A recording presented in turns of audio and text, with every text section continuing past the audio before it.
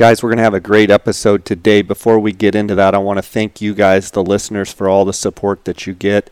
I want to remind you that you can reach out to me on Instagram. If you don't follow it at JScottOutdoors. Feel free to send me a DM. I love corresponding with you guys about your hunts and any questions that you might have. We're going to have a great episode. I also want to thank the sponsors of this podcast. I want to thank GoHunt.com. Cody Nelson, my friend of 20 plus years, he's the glassing guru, the optics authority. He's the optics manager over there at GoHunt.com at the gear shop. You can reach out directly for info or for sales at 702-847-8747. You can also email him at optics@gohunt.com. He also gets texts from my listeners on his cell phone, 602-399-3699. Feel free to send him a text if you're looking for a certain tripod or binocular or spotting scope or rifle scope, anything to do with optics. Give Cody Nelson a call or a text. I want to thank GoHunt.com also and remind you guys that the GoHunt maps, the mobile app, mapping apps, are now available on iTunes and Android. They have Real 3D. It's awesome 3D mapping on these mobile apps. You can get a free trial, a 7-day free trial, by going to gohunt.com/JScott. You can also check in the show notes. I'll have it linked up. You get a 7-day free trial. That gives you access to everything in the Insider, as well as let you look at the mapping apps both on the desktop and on your phone. You can also sign up by going to gohunt.com and just use JScott, and that's going to save you $50. You're actually going to get a GoHunt gift card, $50 GoHunt gift card when you sign up. So go check it out. Also want to thank KUIU Ultralight Hunting. That's the gear that I wear on all of my hunts. Go to KUIU.com to order the gear right there that are direct-to-consumer model. So that's the only place you can get the gear, as well as phonescope.com. Use the JScott21 promo code, and you're going to get a 10% discount. Guys, let's get right to this episode. And again, thanks for listening. Guys, welcome to the J. Scott Outdoors podcast. Today I've got my friend Clay Bundy of Clay Bundy Outfitters. Clay, how you doing? Really good. Thank you, Jay. Yeah, I look forward to talking to you. We've got a deadline here coming up on the 14th of June for Arizona deer and for Arizona bighorn sheep, both of which you know a lot about. And I'm excited to kind of pick your brain and see what the current conditions are and see what's going on out there. Yeah, thanks for calling me, and I'd love to talk about it. So, for sure. First, let's just start out. I'm sure everyone wants to know about the strip and everything as far as deer, but before we get to that, let's just talk a little bit about the sheep. I know you've had a great success up there in those Nelson I units and gotten some great sheep up there. Overall, in general, how do you see those units compared to normal? Are everything pretty much the same, or you think quality's down a little bit or up, or what are you thinking? You know, I think they may be down just a little bit compared to maybe 10 years ago, but kind of what they've been for the last 4 or 5 years, pretty average. Yeah. So you've got 13B North, you've got 13A, you've got 13A North, you've got the 12B East, you've also got that 12A. There's like 3 units clumped in there. Out of those units, if you had to pick one, and I know you guide them every year, but is there one that stands out that you prefer to guide and you like out of all of those better than others? Well, you forgot one. You forgot 13B South. Okay, and that's a tough one, isn't it? Yeah, it is a tough one, but I like it just because it's tough and you're the only tag in there if you get it drawn. I really like it. 13B North has been a great unit over the years, had some big rams. You know, now we have Utah competing, kind of hunting the same rams, so the quality's gone down a little bit. That 13A North, the Cottonwood, you know, we killed a big ram in there this year and had a lot of fun in there. There's quite a few sheep there, and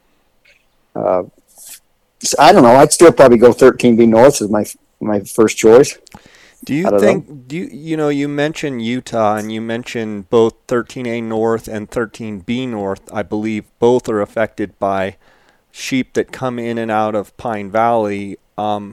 Back many years ago, before, now correct me if I'm wrong too, but it seemed like Utah wasn't putting the pressure on the sheep, and it actually allowed for a few of those rams to be pretty good rams that come back and forth. So you think that that has kind of hurt the overall quality, right?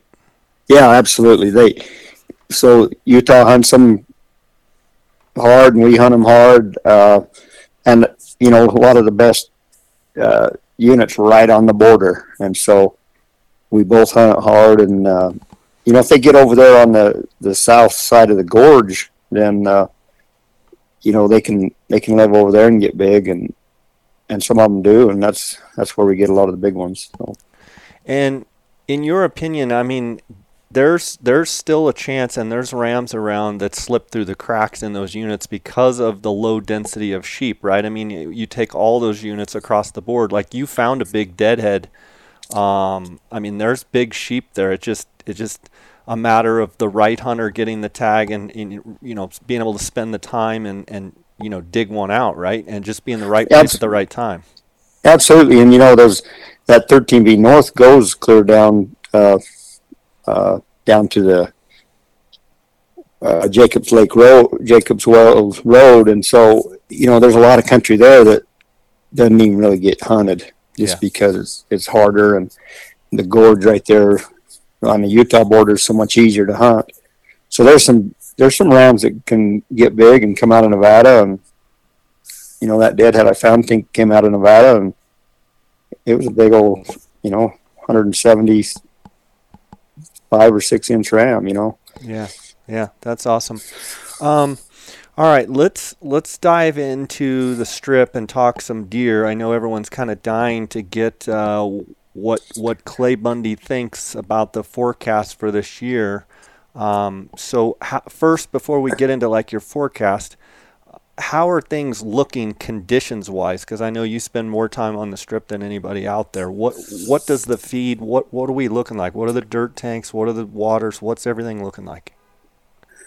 Okay, so the dirt tanks. There's still a lot of dirt tanks that don't have water, but the trick tanks, all the Fish and Game ones, are pretty well full. There was enough. We had late storms last summer that put water in some dirt tanks and filled all the trick tanks up. And, all the deer that we killed last year, and we killed quite a bunch of them, every one of them were just full of fat. And so the deer went into the winter fat. And, that's a big deal. And then the conditions as far as feed and stuff, one thing my dad always taught me is like, what he called ooze blossoms, and I think you guys across the river called them Spanish daggers. The big flowers on them, Sure. The big white flowers. Sure. Okay. So he always said that only happens on a pretty good year, Well, this year they were everywhere. When you say this year, you mean this spring. Okay, this spring. Okay. This spring, yeah. And high and low. Of course they always start low and then work high, but there was just tons of them. And the Cliff Rose looks pretty dang good. It's blooming. It started low and working its way up. The higher country right now is blooming. And it just we didn't get that much moisture this spring, but it's just so shocking how good of conditions things really are. Yeah, the spring or the not native grass, the cheat grass and stuff like that, it's dried up and doesn't look that great right now. But the native stuff is still looking good. And we're coming into the monsoon season, and if we get it, I think it's going to be good. I think it's going to be a good, solid average year is what I'm predicting. And a good average year on the Strip is a good year. Well, yeah. It's hard when you've had all the banner years like 2010, 2019. I mean, those are just anomalies, but average is dang good, right? Well, I'd rather have a tag on an average year on the Strip than any place in the world. That's a good way to put it right there, for sure. Yeah, and so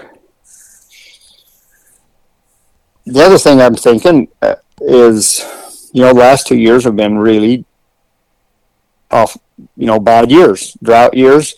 And so there's deer that were 4 years old 2 years ago, and now they're 6, they haven't reached their full potential. And so they're on nobody's really radar because they just weren't out there, and so everybody's really nervous about age class. But I'm not. I think we're going to have age class just because of the drought years that allowed deer to get age without being big deer that they got killed.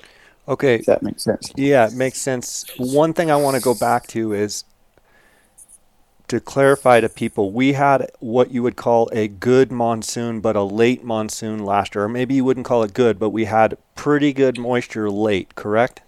Yes. So when you say 2 bad years, what you're saying is that the deer didn't benefit from that moisture that came in their antlers last year, and then obviously 21 was bad. But when you say 2 bad years, you mean 2 bad antler years. But actually, we had a good late monsoon, which you're telling me put a lot of feet on the ground, and then all of a sudden, even though it was dry, the Spanish daggers in the spring were everywhere, right? The blossoms were everywhere. Yes. And so from a rancher, from someone that works the ground every day and has, your whole life, you're telling me that the conditions, yes, it's dry, but it's not as bad as maybe people think.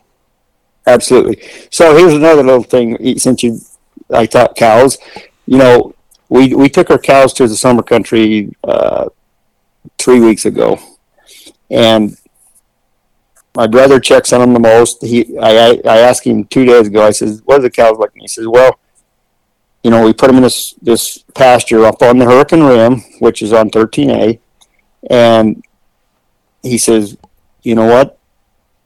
They're I don't know how to say this. Their crop is loose." Okay. Mm-hmm. So you know what that means? They're getting a lot. They're getting a lot of moisture in their feed, and when it's good feed, their back end gets pretty sloppy. Right, they're runny.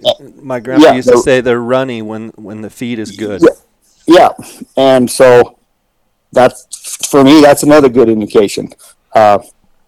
There's places probably on the Strip. Well, I know there's a few places that got missed, didn't get as good a fall late storm last year, but for the most part, I think we're going to be in for a good solid average year. So okay, I want to shift real fast to, they dropped the tags on 13A and 13B on the rifle hunt. What do you think over the next handful of years that alone will play? And I know that I don't want to put words in your mouth, but I believe you were a proponent of dropping a few of those tags just to try and keep that age class up. I'm just curious your thoughts, how that's going to play out over time. Well, it's going to play out really well if they'll keep it this way. And some people that have been putting in for years going, no, I may not draw. Well, if you do draw on a year where they've got the lower numbers, they're just going to be that many more big deer for you to kill. Right. And so, to me, it's just a no-brainer. Especially where we've had 2 bad years, where I'm sure the fawn crop. Well, I know the fawn crop wasn't as good, and so we don't have the young deer, the 2-year-old little bucks. maybe as much. And so, you know, a lot of people saying, well, we need to wait a couple years before the age cast gets back. Well, if you think about it, we got 2 years of drought, so there's less little bucks. It may take, this year might be the year to draw. Right. Because it may take 3-4 years before we get back. You know what I'm saying? And so I think if they'll leave these tags numbers down for 2 or 3 years, it'd be awesome. But okay, another question for you is the archery hunts. Without the cameras, the archery hunts, I believe, are not going to be as successful on, and this is just I could be wrong, completely wrong. I just don't think they're going to kill as many big bucks as they normally do, and I think it's going to be a harder hunt. And I think guys are not going to know the inventory as much, so you'll see some of these 170, 180-inch bucks get shot that normally wouldn't. I'm just curious over time without the cameras, and I know I've been adamant that I'm for the cameras, even though I don't really have any that I use in Arizona. I think they're a good tool. I wish they wouldn't have banned them, but I do see potential for archers maybe not doing quite as well, and over time it might make some older age class deer for rifle hunters or for archery hunters the next year. yeah, I mean, so, you know, the best way to kill a big deer is set water. If he's coming in the daytime with the cameras, you knew whether he was coming or not. So now you're going to walk up to a trick canker pond and say, oh, there's a big old track there. You won't have any idea what that buck is. Now, and I've studied tracks a lot, and a big track means a big body, but it doesn't mean big antlers. Right. And so I think you're right. It's going to be a harder hunt. But for me as a guide, I like my archers to not sit water. I like to spot and stalk, because then I'm more of a help to them, and I feel like I'm more part of the hunt instead of just drop them off at water. Yeah. And so I enjoy the hunt, and so it's. I don't think it's going to affect us that much. I mean, yeah, if there was a great deer coming into water, we'd have somebody there, but everybody else would too. And so, I don't know. I mean, it is going to make it harder. So the archers need to come prepared to make some, come prepared where they can make some shots, Yeah, and have their expectations kind of in line that yeah. the inventory, the knowledge of inventory won't be quite as robust as it has been without cameras. I just can't help but think that that cameras going away over time, I think, will play into you and your guides' hands, because of the amount of time that you spend out there and the amount of time that you've spent out there. Not just that you currently spend, but that you've spent. I feel like cameras have given people that don't know the Strip like you do, they've kind of given them a little bit of a crutch, because they can literally go run 300 or 400 cameras, spend, however many days getting those set up, and then literally leave for 30 or 45 days and come back and check them and pretty much have a good idea of inventory, let them run another month or so, and I mean, they know 90% of the inventory, whereas now it's going to take time to glass, it's going to take time to check tracks, it's going to take time to walk tracks out and know certain bucks and kind of know those deer. I think it's going to play into, guide services like yours that are on the Strip all the time into your hands. Well, I hope so. I mean, that sounds good in theory. It's still a big place. It is. It's, you still just got to spend the time and find them and what the cameras have done is taught a lot of people a lot of stuff, and so there's a lot of these other outfitters that know quite a bit because of the cameras now and learned it quicker which took me a lifetime. So I'm a little jealous, but hey, we'll just keep staying there, and You're not going anywhere, are you? yeah, no, I'm not going anywhere, and I've got great people that help me, and so we're all invested in it. Awesome. You've got a big task in front of you. You've got a raffle hunter. You'll be hunting here over in the next 30, 60 days, somewhere like that. And yeah. Then you've got an auction tag hunter. And so you guys are kind of guinea pigs in the fact that no more cameras, and you've got a task in front of you. Are you excited about it? What are you thinking? Well, I'm really excited about it, but I'm also very nervous. I know I hunted before I guided before the cameras, and so I know the amount of work it takes. Right. That you have to put in, and so yeah, I mean, I just want to plug my guys. I've got really good guys that know the strip, that have run cameras for me, have hunted with me for years. And so with that, I'm hoping that, that we will maybe have a little bit of an edge and be able to, first off, get these dig tags done, and then be able to take care of our archers and our rifle hunters, and just keep being successful. That's my hope.